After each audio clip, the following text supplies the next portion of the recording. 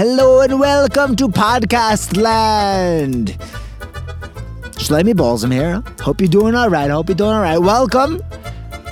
Let me share with you what the idea is here, and then you guys can help me out. Jewish music has been going on since Moshe Rabbeinu came down from Har Sinai with it, right? The Gemara tells us Moshe Rabbeinu came down with the Shira. We have already Parshas Noach, the first instruments, designed by Novel. This is not a new thing, but Jewish music changes every couple of years. I mean, we have the evolution of Jewish music.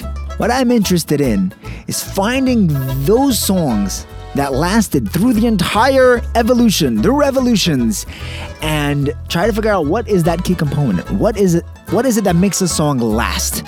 What is it that makes a song stay alive? Because if it is still alive, it means that it has life within it. And you can't underestimate music. Hopefully we'll have a segment on every episode talking about the essence of music, the kedusha of music, the value of music, and how to use music as the tool that it is without being used, without being swept into something where we don't want to go.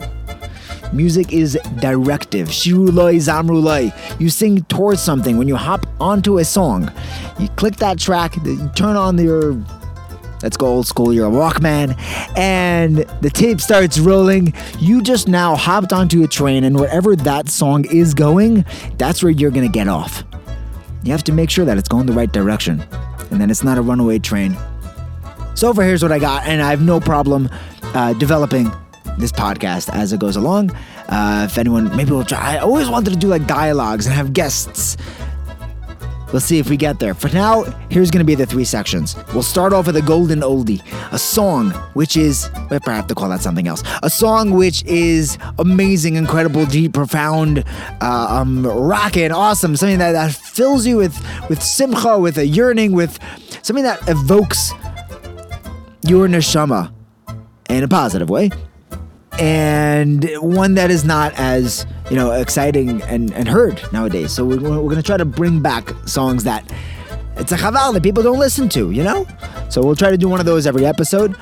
Number 2, we'll get a Dvar Torah in, something about music which can change our perspective, which can make us appreciate the music that we're listening to more from a Torah perspective, from a Heilige perspective, from a Neshama Digger perspective. And third of all, maybe we could try to find a backstory of a song.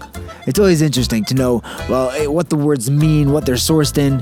I'm going to try really, really hard, and there's a huge Yetzer Hara for this, to avoid any sort of Lashon Hara or disparaging any music. Any Yid who's in the Jewish music business, they're doing it for good reasons. They're in it. At worst, they're just lost and confused and aren't zeicha to understand the fire that they're playing with. But v'amech kulam tzadikim, they're all trying to do good things. So we're going to try to pull out the good stuff, and by introducing these concepts, these ideas, the depth behind the music, then we could try to create more music that has depth and meaning and MS. Stay tuned. Looking forward to our first episode. In the meantime, keep singing, keep dancing, and stay in touch. We'll have to come up with a new catchphrase. Call to everybody. Bye-bye.